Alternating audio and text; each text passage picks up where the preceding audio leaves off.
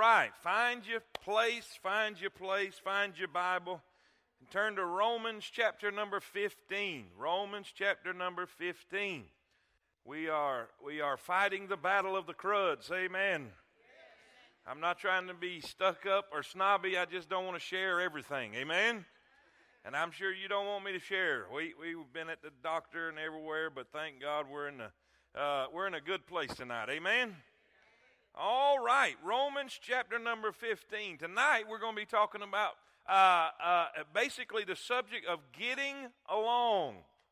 Say amen. Getting along 101. How many of y'all believe we ought to get along? I mean, if there's anybody on the planet that should get along, it should be God's people. Amen. We should be able to have this figured out. We should be able to love one another. You know, the Bible says, let us love one another, for God is love, and everyone that loveth is born of God and knoweth God. He that loveth not knoweth not God, for God is love. I mean, if we're going to have an attribute of God, we ought to love one another.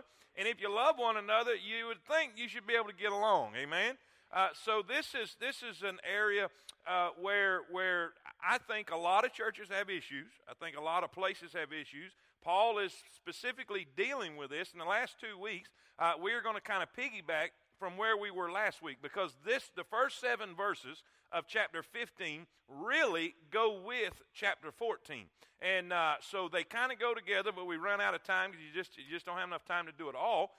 So it's going to be kind of a continuation of where we were at last week. Last week we talked about what do you do when we don't agree? What do you do when this man has this set of beliefs and this man over here doesn't necessarily believe like this man? How do you get along?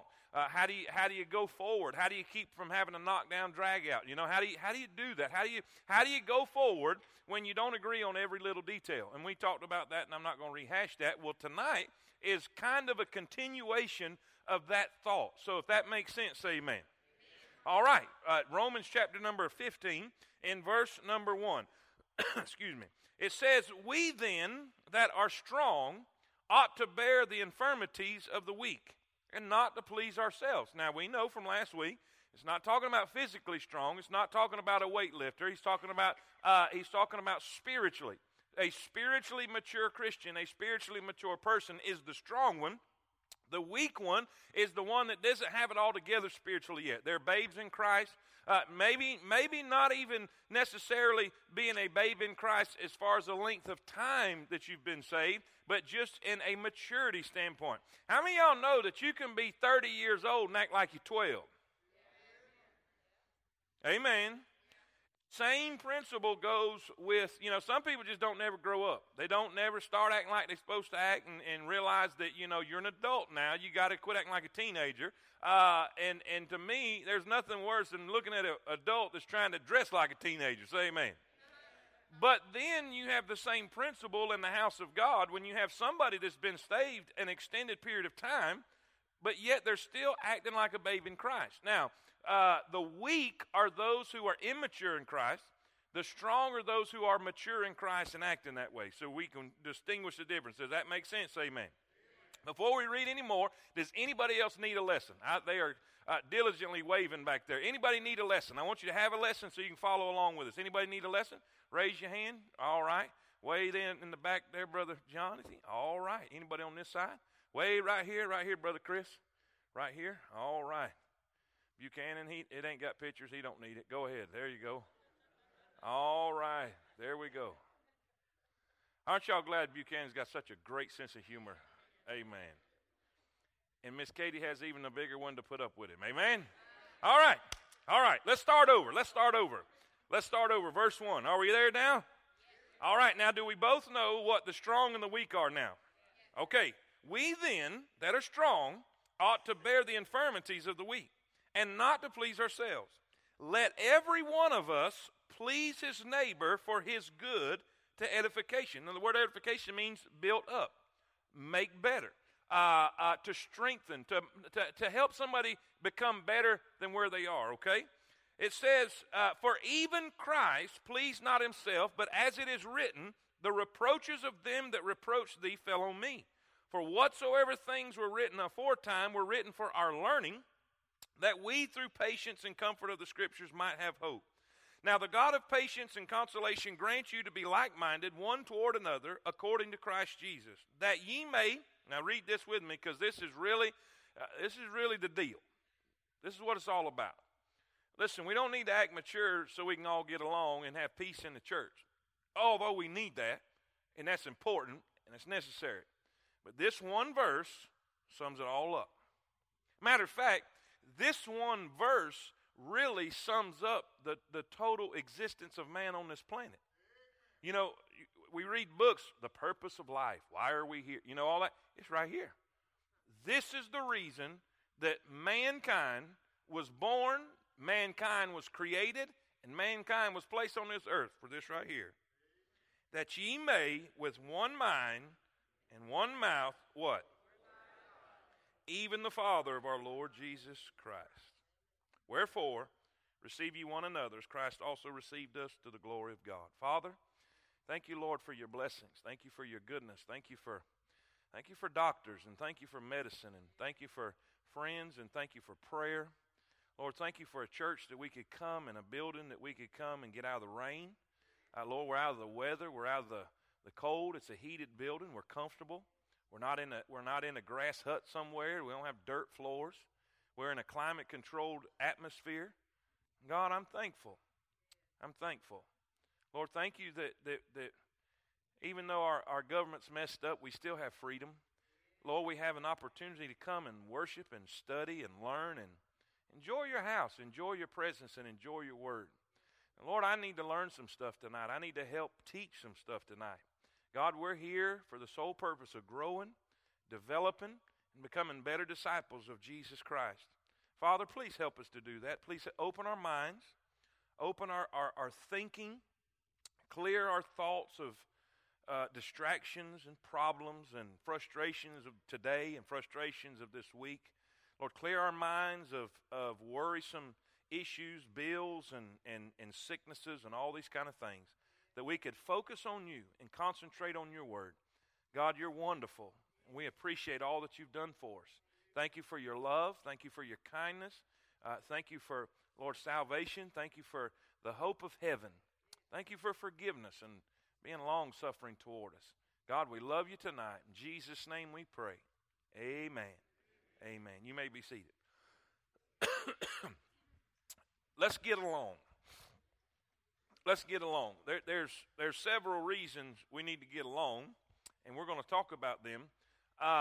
But before we really go into the chapter, I put a little bit of extra stuff in the intro so that we can understand some things about ourselves. Because really, until you know where you are, you cannot get to where you need to be. Did you hear what I said? Let me say it again. Until you know where you are, you cannot get to where you need to be. Or you cannot get to where you want to be. I many times I'll have somebody in my office and I'll say, let's imagine that there's a map on the wall. Let's imagine there's a map on the wall. I said, all right, go to that place. And they'll say, what place? I say, that place. Go to that place. Well, what place?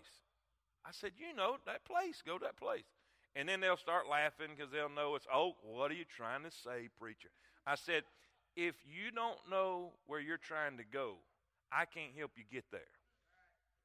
If you don't know what you want out of your relationship, if you don't know what you want out of your life, if you don't know what you want out of this situation, I can't help draw you a map to help you to get to where you're wanting to be.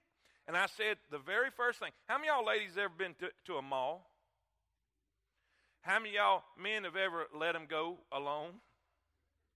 Amen. How many of y'all men have sat on the bench seats in the aisle while they did their thing? How many of y'all men know there ain't enough of them seats around? When you go into a mall, especially the main entrance, whether it's on the top floor or the bottom floor, if they got that, when you go into a mall and you go in the main entrance, and you come to this big glass thing that's right there in front of you, and what is that? As soon as you walk in that main entrance, what's right there in front of you? A big map. A big map of the whole mall, right? Now, on that map, there's a little red dot. There's a little red dot. Can somebody tell me what that little red dot is? Say it again. Say it again. Why is that there? Because you cannot find where you want to go till you know. Now tonight, let's figure out where we are. Because every Christian wants to believe that they're in the strong department, right? Every Christian wants to believe that they're a mature one. I do. I mean, I want to believe that I'm one of the mature Christians, and every one of us does. And if even when we were growing up, I think one of the biggest cut downs or things that would irritate is somebody called you immature. Nobody liked that. Nobody liked hearing that. But sometimes it was true and it was necessary. But the thing is, do you realize most problems in churches today happen because people are immature? People are immature. It's not because God is not good. It's not because the Word of God does not work. It's not because that church doesn't do what it needs to do. It's just because people in church, and sometimes, and Paul warned Timothy of this. Paul warned Timothy of this in the pastoral epistles. He said, look, be careful of putting an immature person in a leadership position. The most dangerous thing a church could ever do is put an immature person in a leadership position. So let's see where we are. Let's see where we are. Paul, I really never understood why churches would name themselves Corinth Baptist Church unless it was the Corinth community, but I've never really understood. It was the most carnal, problematic church in all of the Bible. So I don't really get that, but either way, Paul is writing a letter to the Corinthians, and man, they had issues. I'm telling you, they had issues galore. And he was sharing some things with them, and this is what he said. In 1 Corinthians chapter 3, verse 1, he said, and I, brethren, could not speak unto you as unto spiritual, but as unto carnal, even as unto babes in Christ. I have fed you with milk and not with meat, for hitherto ye were not able to bear it. Neither yet now are ye able. For ye are yet carnal, for whereas there is among you envy and strife and divisions, are ye not carnal and walk as men? In other words, you're acting like you're not even saved. I mean, these are saved people. These are people in the house of God. These are Christians, but they're not acting like Christians. They're not acting mature. They're not acting spiritual. He says you're acting more in the flesh than you are. In other words, in an unsaved way than you are a saved way. And you should have been mature. You should have been developed by now. For while one saith, I'm of Paul, and another, I'm of Apollos, are you not carnal? Who then is Paul and who is Apollos, but ministers by whom ye believe, even as the Lord gave to every man? Isn't it funny how immature people take sides? And it's human sides. We shouldn't be taking human sides. We should be taking the Lord's side. Anyhow, we'll go on. We'll come back to that. So then neither is he that planteth anything, neither he that waters, but God giveth the increase. Now he that planteth and he that watereth are one, and every man shall receive his own reward according to his own labor. For we, here we go. Why should we get along? For we are laborers together. We're working together. We're not in competition. And by the way, we're not in competition with any other church in Coleman County. We're the body of Christ. We're all on the same team. We're trying to get the same thing accomplished. Now he that planteth and he that laboreth or watereth are one. Every man shall receive his own reward according to his own labor. For we are laborers together with God. Ye are God's husbandry, ye are God's building. Now let's look. You remember, here's a red dot. You are here. Let's look see if we are affected by some of these things. Let's see how we stack up with some of the evidences of immaturity, some of the things that an immature person would have issues with. Sometimes an immature Christian is marked by strife.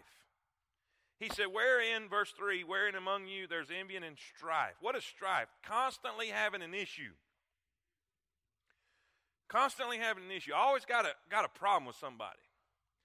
If you ever know, there was a guy, a homeless fellow that was sleeping on a bench, and two mischievous little fellas, one of them named Little Johnny, and he went up to him, and they put Limburger cheese on this guy's lip and his mustache and everything, and y'all know Limburger cheese stinks. It's bad.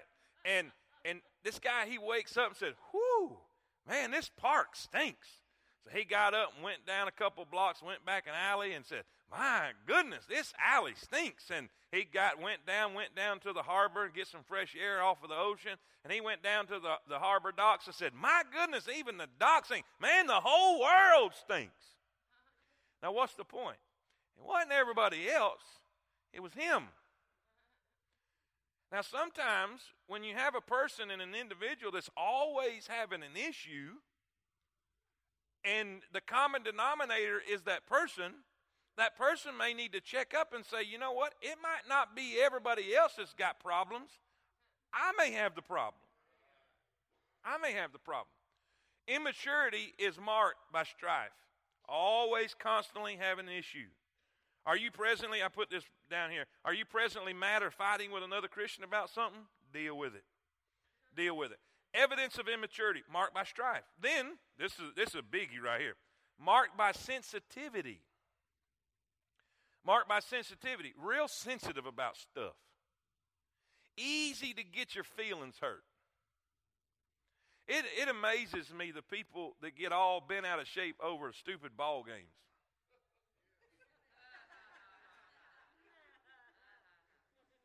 I'm serious. Now see, are y'all with me? I mean, get fighting mad if you say, who cares? Why are we acting so sensitive about stuff? The people that are acting that way, they're immature. So how do you know? The Bible says, great peace have they which love thy law, and nothing, say it with me, and nothing shall offend them. How easy is it for you to get offended? Are you sensitive? Are you overly sensitive? You know, does everybody hurt your feelings? Does anything and everything, does it bother you? Do you get angry quick? That's a sign of immaturity. Number 3, marked by shallowness. Immature people have a hard time receiving truth from Scripture. And it's not because truth is difficult to understand. It might be because we really don't want to receive it. How many of you have learned the truth in the Word of God, and when God whispered it in your ear and sat in your lap and told you, you said, Me and Jordan's working together on a discipleship little deal we were working on together, and she was listening to a CD I gave her and taking notes and all this, and I said, well, what did God tell you? And she went, I've got an issue with such and such and such and such.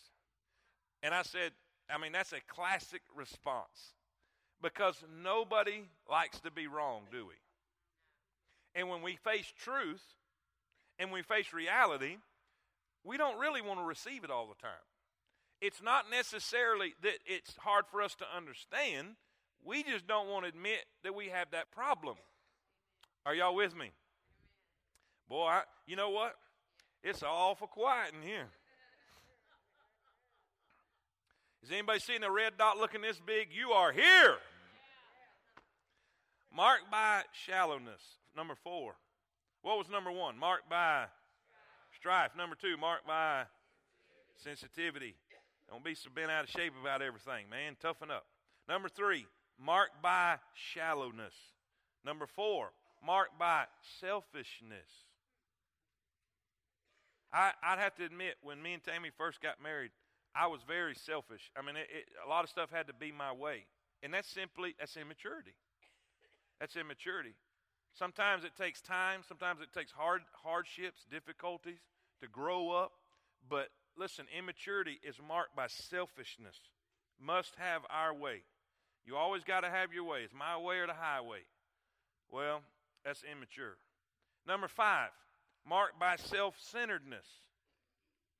Marked by self-centeredness. Wants to be the center of attention.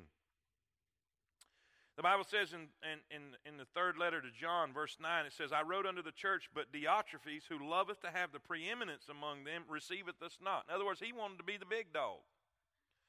He wanted to be the big dog. He wanted to be the big kahuna. And that doesn't work in the church. The only big kahuna is Jesus Christ. The only superstar that there should ever be is the Lord Jesus Christ.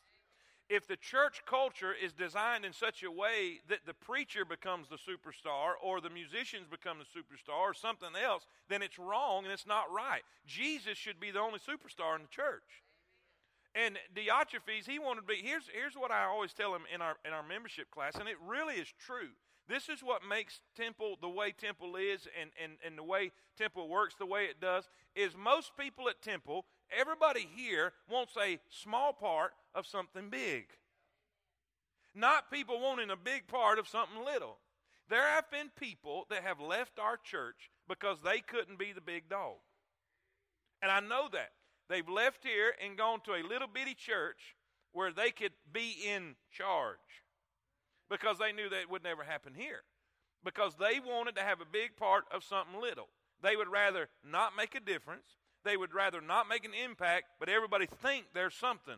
But that's right. The Bible says they have their reward. Listen, you say, how would you describe the difference between selfishness and self-centeredness? Self-centeredness is when I think everything is about me. Selfishness is when I think everyone else should think everything is about me. And all God's people said, or, oh me, amen. Sometimes this is what happens in the church. A mother was preparing pancakes for her sons, Kevin and Ryan, and the boys began to argue over who would get the first pancake, and their mother saw an opportunity for a moral lesson. If Jesus were sitting here, he would say, let my brother have the first pancake. I can wait. Kevin turned to his younger brother and said, hey, you be Jesus. Amen?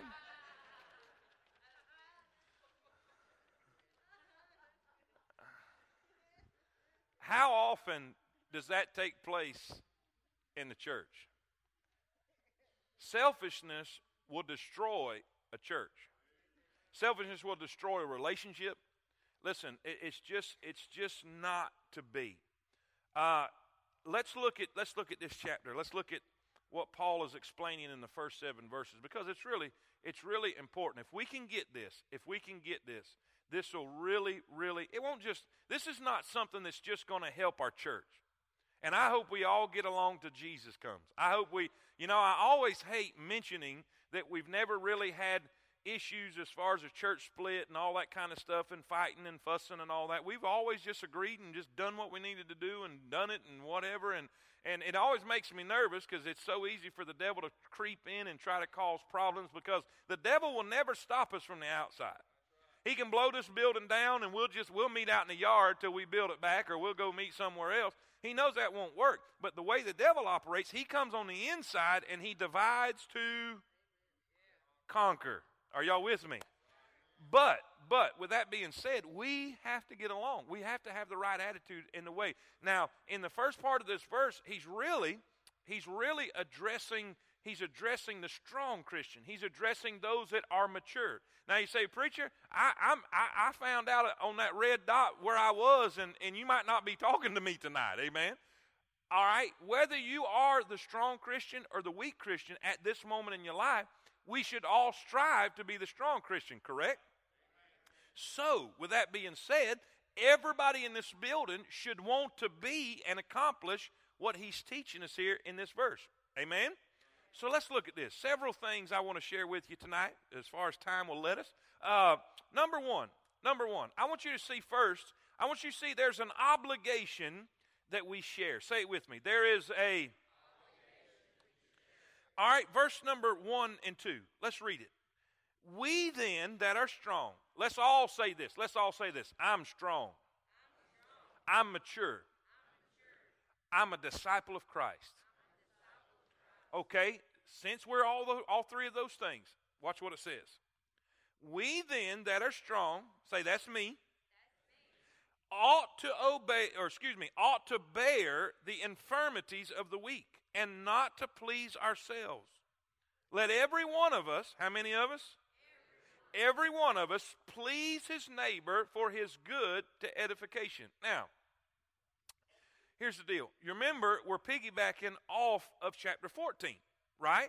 In chapter 14, he was dealing with the weak and he was dealing with the strong. They were arguing and fussing over what they could eat and what day that was special and what day was not special and so forth and so on.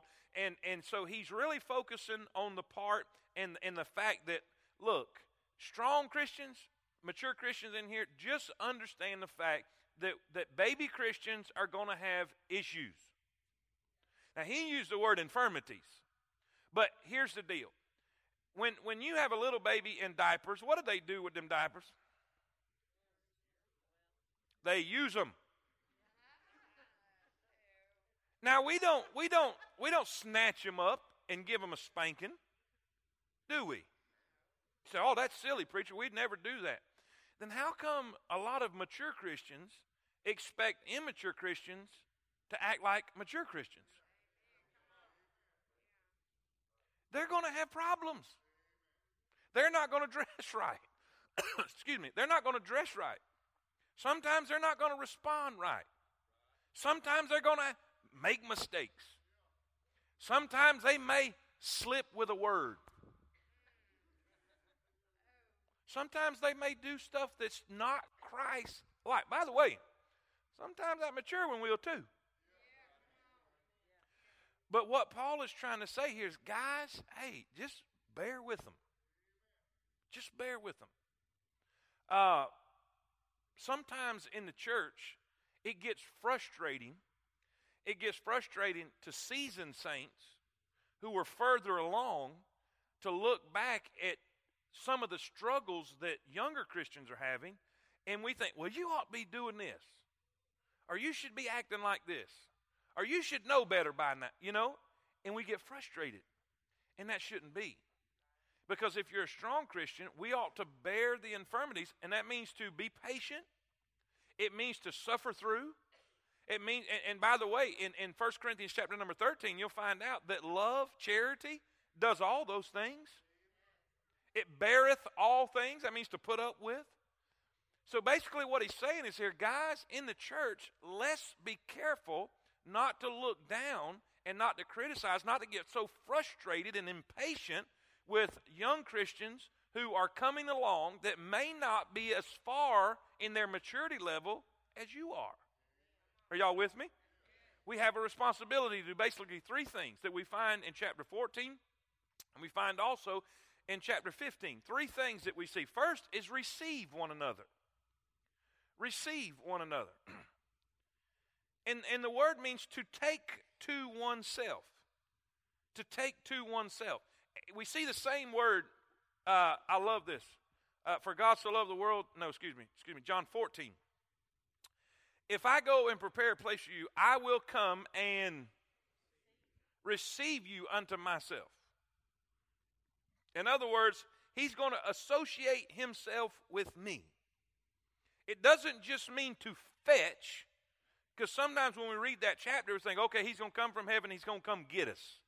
But it's way more than that. It's way more than that. Now, if you really get the truth of the word, you'll have a fit tonight. The King of Kings, the Lord of Lords, the God of all glory is going to come and say, hey, he's with me. I remember when I was in Bible college, and when you're a young preacher, you have heroes, and you get to, and sometimes you get to travel with them. And Dr. Brown, we got to go. We was going to Peachtree Road Baptist Church in Atlanta, big camp meeting, on a Friday night. That's when the big dogs preach. It was just, that's the way it goes. And this was packed out. I'm talking about it was jammed to the gills. And matter of fact, Brother Travis Sharp was with me when we were with him there. And we walk in, and there's not a seat in the house. There's not a seat in the house. I'm talking about every seat in the house was full. And we walk in, and I think I'm carrying his Bible, and Travis is carrying his coat, or I'm carrying his coat, and he's carrying it. But whatever it was, we're kind of like the armor bearer. We're there with our preacher, our hero, and he said, my people need some chairs. My people need some chairs. And, man, they started rustling around. Keynote speaker, man, they got people need some chairs. And they brought chairs and put them right up here close to the platform. And he starts down the aisle, and here me and Travis are. We thought we was something else. We was with the big preacher. We felt important because this is basically what he said. They're with me. And because we were with him, and I know this is silly, but you'll get the point. Because we were with him, we had special privileges. There was special attention given to us, not because of who we were. They didn't know us from Adam. We was nobodies, but we was with somebody. And one day, I don't know why I'm getting on this, but it's helping me. Amen. Jesus is coming back, and he said, if I go and prepare a place for you, I will come and receive you unto myself, that where I am, there ye may be also. He's going to step out on that cloud, the King of kings, the Lord of lords, the God of all glory. God in the flesh is going to say, hey, there with me. Amen. He's going to associate himself with us. He is going to receive us. And what he's saying to the strong Christian, even though they frustrate you, even though they irritate you sometimes, even though you get impatient with you, you need to receive that baby Christian, that weak Christian. You need to receive that one that don't act right all the time, and don't dress right all the time, and don't say the right things all the time. You need to associate yourself with them, receive them, bring them into you. Are y'all with me? As a mature Christian, we have that obligation.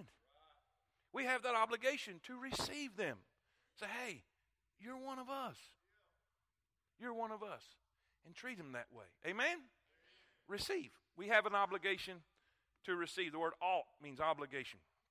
So, not only should we receive them, we have an obligation to edify.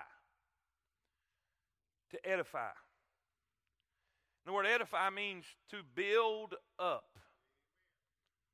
We should never want to tear anybody down. Sometimes the mentality in the world today is you tear others down so you look big. And God said, listen, if you throw dirt, you'll lose ground. The more dirt you throw, the more ground you lose. If you want to build up you, build up others. There's one thing about Dr. Brown. He made everybody feel like $1 million. And that's why everybody wanted to be around him, because it didn't matter who you were. He made you feel like you were somebody. And that's the deal. Let's build up one another. We shouldn't condemn or criticize. We should encourage. Encourage. Let's build up each other. Let's say, listen, what can I do to help this person? What can I do to lift them up? What can I do to help them become a better person? What can I do to do that? How many of y'all realize if you do that for others, God will do it for you? And we have an obligation. We have an obligation to receive. We have an obligation to edify, to build up. And then C, here's a word. We have an obligation to please. We then that are strong ought to bear the infirmities of the weak and not to please ourselves. Let every one of us please his neighbor for his good to edification.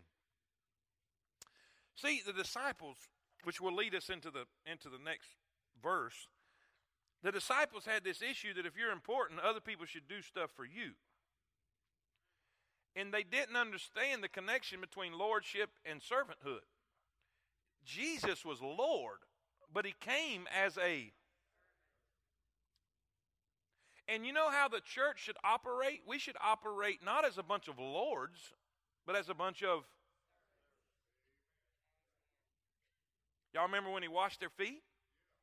He said, I being your Lord and Master. Amen? Now, here's the deal. The word please, the definition, I looked up the definition of all three of them, but this specific one means to be agreeable. To be agreeable or seek to. In other words, do everything you can to get along and be agreeable with a person. Look in chapter 14. Look in chapter 14, verse 19. Chapter 14, verse 19. Have you found it?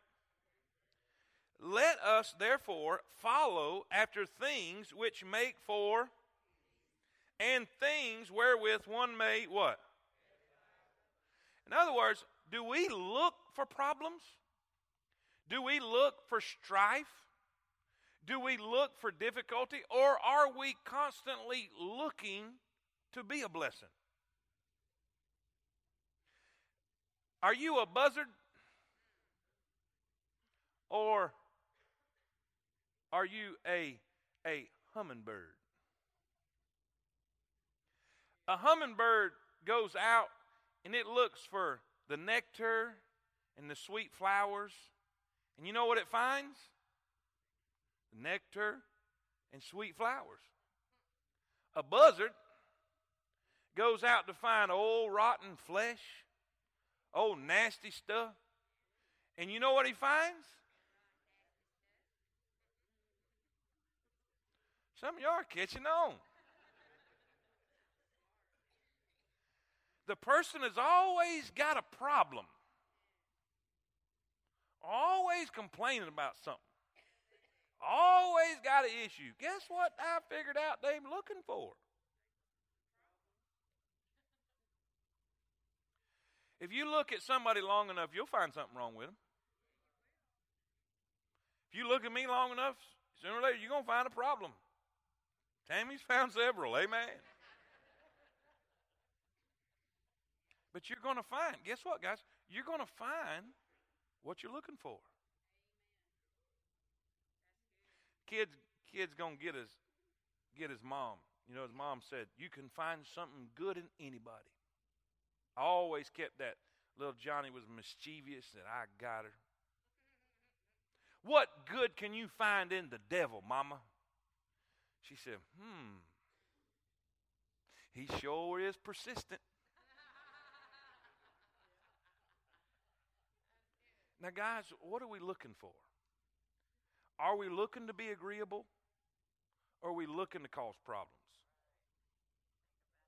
Are we looking for issues?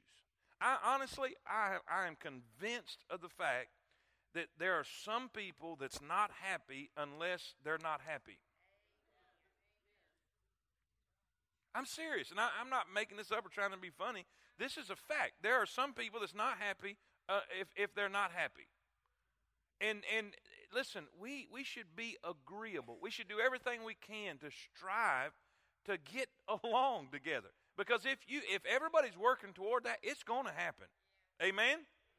Now listen, Paul classified himself with the strong saints as he dealt with a basic problem, selfishness. True Christian love is not selfish. Rather, it seeks to share with others and makes others happy. It is even willing to carry the younger Christians to help them along in their spiritual development. All right, read it with me. Read it with me. We do not endure them. Read it again. We do not endure them. We encourage them. All right, number one, the obligation that we share. Number two, look at verse 3. He says we should please our neighbor before we try to please ourselves. You know that word, that song that we used to sing when we was little kids, you know, joy. What's the secret of joy? Jesus, others, and put Jesus first, others second, you last. Now, that's easy preaching, but hard living, amen? It's easy to sing that stuff, but guess what? There's no truer statement. There's no truer statement. When Jesus washed their feet, he even told them this.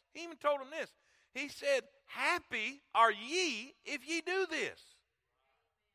And it wasn't necessarily the act of washing the feet. It was the act of making yourself a servant to somebody else and serving somebody that didn't do anything for you.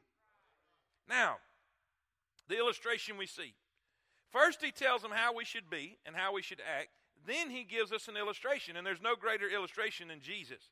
For even Christ pleased not himself, but as is written, the reproaches of them that reproached thee fell on me. Of course, the great example in this is our Lord Jesus Christ. He paid a tremendous price in order to minister to us. When Paul was quoting, he quoted Psalm 69:9 to prove his point. Now, here's the deal. In the chapter before, in chapter 14, he said, look, if eating meat is going to cause your brother, your Christian brother, to stumble, don't eat the meat. I was, when in college, I dated a girl, And I didn't know this, or I really wouldn't have, ate what I ate, but they didn't believe in eating, they believed in like a strict Jewish diet and didn't believe in eating pork and didn't believe in eating shrimp and all that kind of stuff. Well, I come from Florida, man. I eat everything. And I went to an all-you-can-eat shrimp buffet. Say amen right there.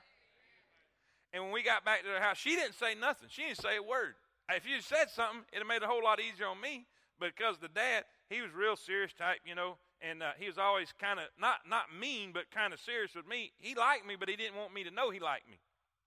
So he always kept that, and I take after that because that's what I do. But I got there, and they said, well, what'd y'all eat? I said, man, I ate so many shrimp, I thought I was going to turn into a shrimp. I thought, what'd I say? And then they begin, story, we don't eat shrimp, and da-da-da-da-da-da-da. And I was a little less mature at that time, and so I did not bear the infirmities of nobody. Amen.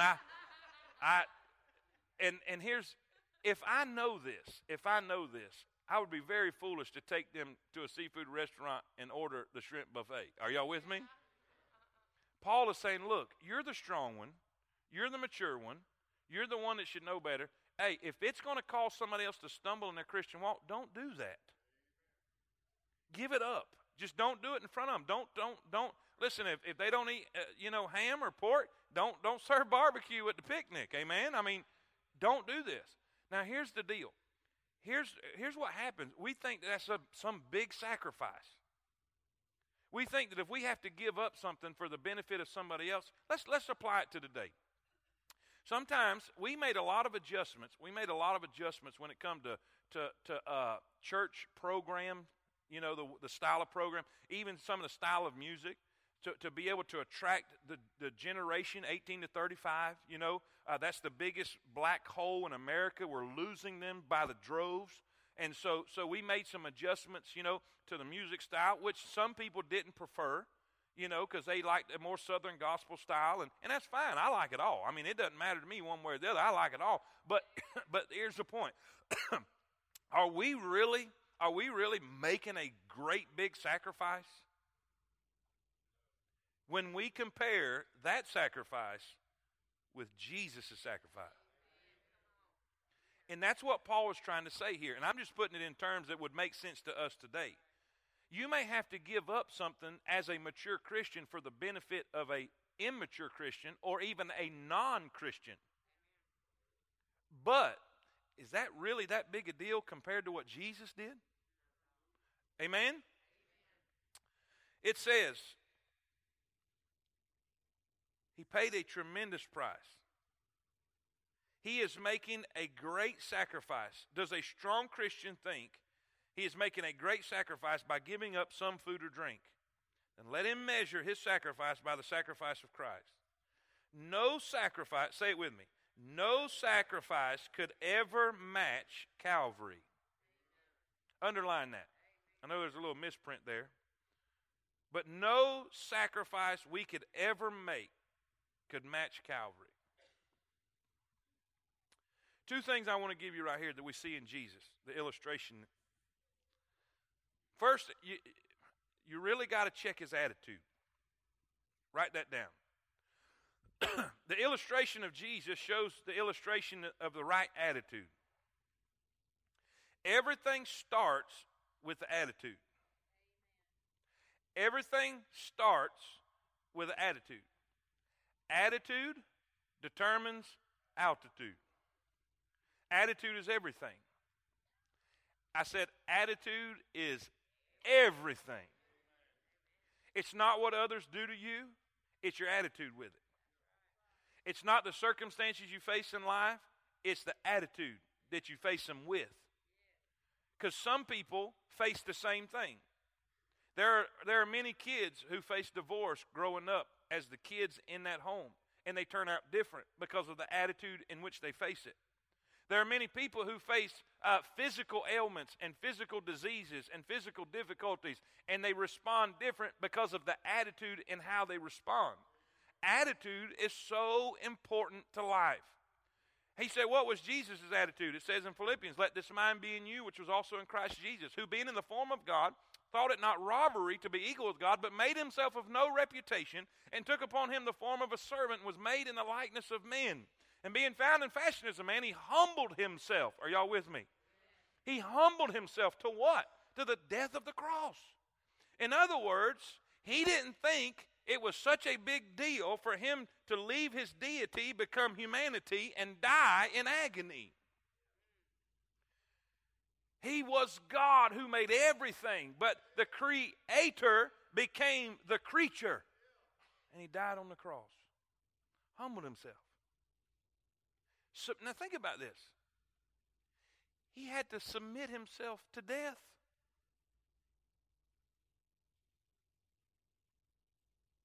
Think about that. It just clicked in my head.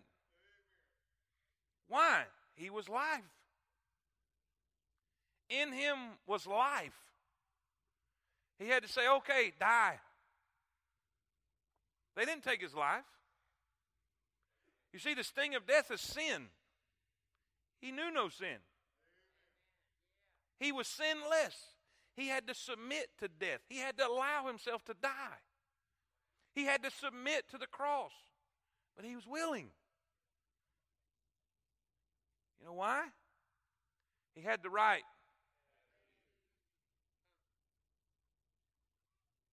Let this mind means way of thinking. Let this mind be in you, which was also in Christ Jesus. Man, if there's anything we need to have in the house of God, is a right attitude. It's not about me. It's not about what I want. I like being blessed, and I like hearing my song. And I'm kind of got the privilege of being a preacher, so I get to hear it a lot. But it if something else is going to bring in 1,000 more people to get saved, guess what? I don't care if I like it or not. Strike up the band. Amen? And see, I tell churches all the time, they call all the time. When word gets out that you're doing something that works, churches where it ain't working, they call and want to know the secret. Even the ones that criticize you. They come like Nicodemus in the night.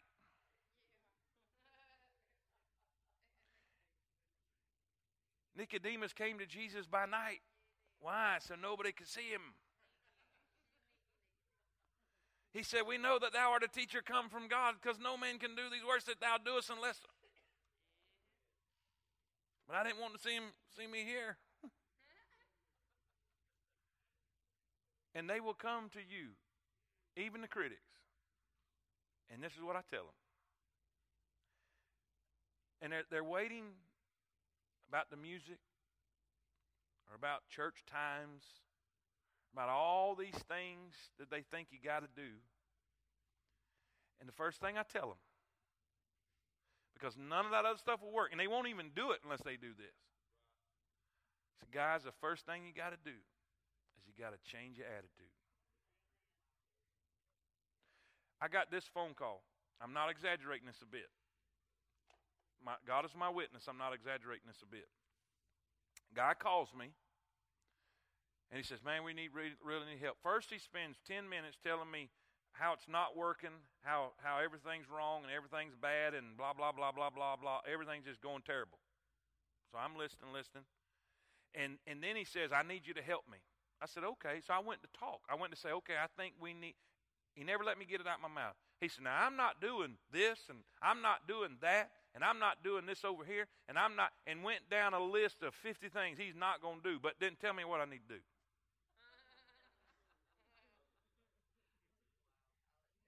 Well, first thing is you need to take that list and throw it in the garbage.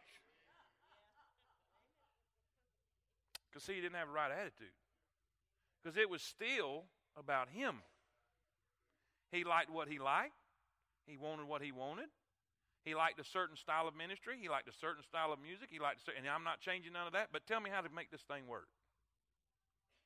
With that attitude, it won't work. Does that make sense? So Jesus had the right attitude. It was a submissive attitude. It was a humble attitude. It was a servant attitude. We see the attitude he expressed, then we see the activity he engaged. He didn't just talk it. He walked it. I'm just to save time, I'm not going to go in it. Y'all know the story. He washed their feet. The Lord Jesus Christ, who spoke the world into existence, did the job of a slave. I mean, it was so shocking. It was so shocking that one of the disciples said, you're not going to do that to me. He thought it was demeaning. And then he said, well, if I don't, you have no part with me. Oh, change my mind. Wash everything. And it just showed the fact that he didn't really get it. He didn't understand what Jesus was trying to teach him. But here's the point. Those bracelets with the letters on them, what did they say? Say it again. Say it again. I'll tell you what Jesus would do. He would say, I'm going to do whatever it takes to get somebody to heaven. You see, I'm here to serve. He said, I came to be a minister, a servant. And he proved it by getting down and washing their feet. He said, I don't mind being a slave.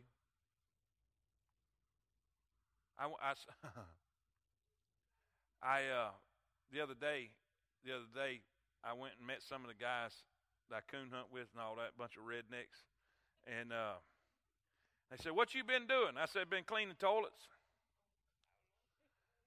And you doing what? I said, several of them. And they know who I am. They know, I said, hey, it was necessary, it need to be done. The person's sick, and, hey, it is what it is, Jack. That's what Uncle Si would say, amen? Ain't no big deal. Listen, if anybody in here is above that, you're probably in the wrong place. Because I believe Jesus would clean a toilet. If that's what was necessary, needed to be done, hey, let's make it happen.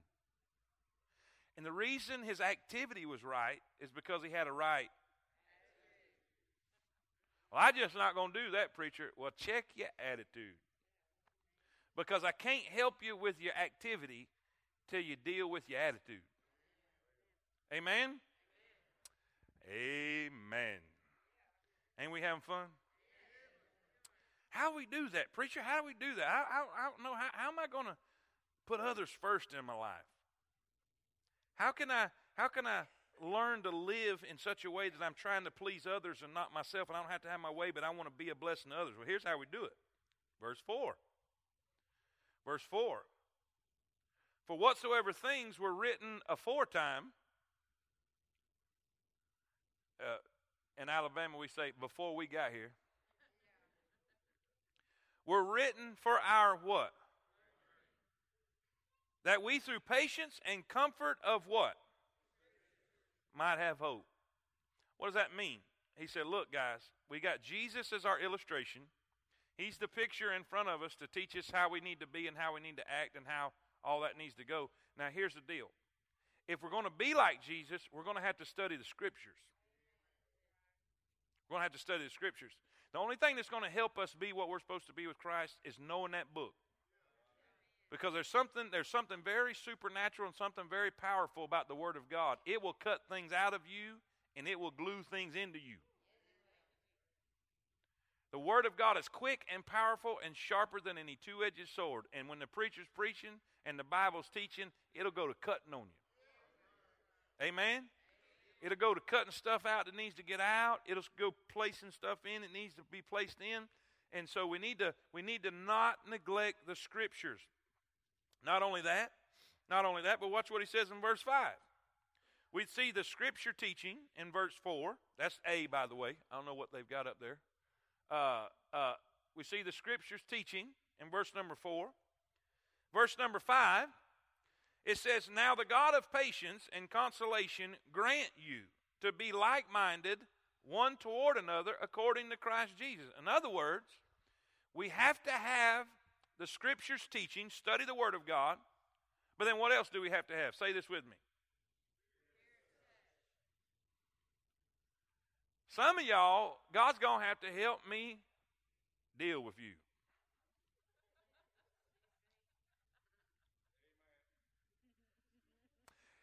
And God's going to have to help you deal with me. Amen? I've got things that irritate people. I've got just, issues. And some of y'all may not like all of those issues, but I know what keeps me sane and keeps me operating to know how I need to do to operate things. And sometimes that frustrates people because they don't understand that there's more to my life than their life. And sometimes that frustrates people because I'm supposed to be at the quarter, and here we are, and everything, and it just don't work that way because it just don't. My dad tried to operate that way, and now he's on blood pressure medicine, anxiety medicine, and depression medicine, and he's out to ministry. Now, I prefer to hang around a little while. So sometimes I'm going to have to do things and operate in certain ways that might frustrate you, but here's what you do. If you'll study the Word and ask God to help you, He'll help you deal with me.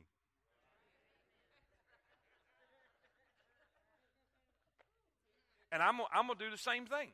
I'm going to study the Word, and I'm going to ask God to help me deal with you. And it's that simple, really. And I'm not trying to be funny or facetious. It's really that sometimes, listen, husband and wife. Wives, you need the touch of God sometimes to deal with your husband. And sometimes the other way, amen? Right? Sometimes it takes the Holy Spirit's touch to be able to forgive when you've been hurt. Sometimes it takes the Holy Spirit's touch to turn the other cheek, especially when you ain't got but two. Y'all know what I'm talking about? That person is constantly. So this is really not trying to be funny. It's the truth. If we pray and spend time with God, we're going to need the help of God. Let God grant us to be like-minded, because we're not always going to agree, but we're always going to have to be agreeable. Doesn't that make sense?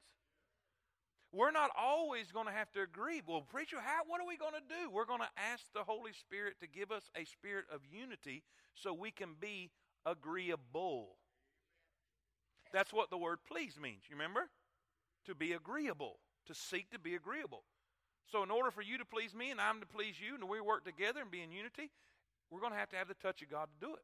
Now, quickly, Paul shared the two sources of spiritual power from which we must draw if we are to live to please others: the Word of God and the power of the Spirit. We must confess that we sometimes get impatient with younger Christians, just as parents become impatient with their children. But the Word of God can give us the patience and encouragement that we need. Paul closed this section praying for his readers that they might experience from God that spiritual unity that He alone can give. Now we're going to sum it up in number 4. This is what it's all about. It all matters because of this right here. All of this is for this purpose and this purpose alone. Why do I need to get along with you? Why do you need to get along with me? So we can come to this place and with one mind and one mouth, verse 6, glorify God. It's hard to glorify God when we're cussing each other. It's hard to glorify God when bitterness is coming out of my mouth toward another believer. Isn't it sad to see all these churches, especially those that have good people but they're too immature and they got attitude problems and all they want to do is spew vile things out at each other and can't get along? And guess what? The world sees that. One of the greatest ways to understand this, Paul said in 1 Corinthians, whether therefore you eat or drink or whatsoever you do, no matter what you do all to the glory of God. Matthew 5:16. Let your light so shine before men that they may see your good works and do what? And 1 Corinthians 6:20.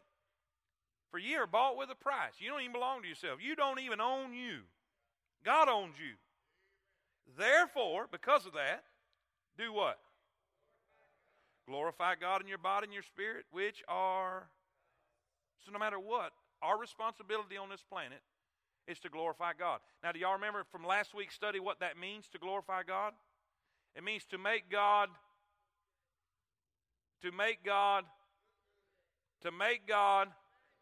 look good. Is your behavior making God look good? Is your attitude making God look good? Is your treatment of your husband or your treatment of your spouse making God look good? Watch this illustration. Disunity and disagreement do not glorify God. Say that with me. Disunity and disagreement do not glorify God. They rob him of glory. Now watch Abraham's illustration. Abraham's words to Lot. Y'all remember Lot, Abraham and Lot's herds had gotten so big that there started being problems in the family. And Abraham said to Lot, let there be no strife, I pray thee, between me and thee, for we be brethren. Why was that so important to Abraham? The neighbors were... Abraham wanted the lost world who did not know God. Abraham wanted them to see that he and Lot were different from them because they worshiped the true God. In his prayer in John 17, Jesus prayed for the unity of the church to the glory of God. Ladies and gentlemen, we have got to get along in the house of God because lost people are...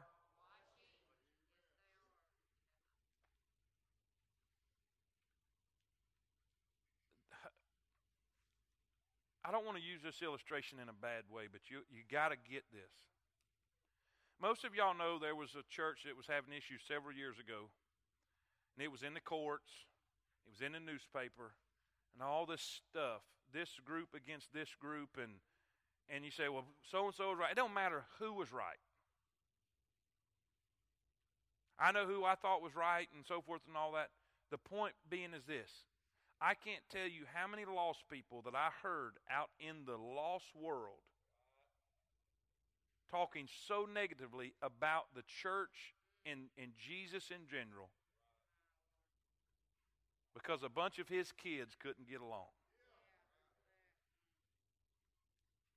The damage was not necessarily done to the congregation as much as it was the cause of Christ.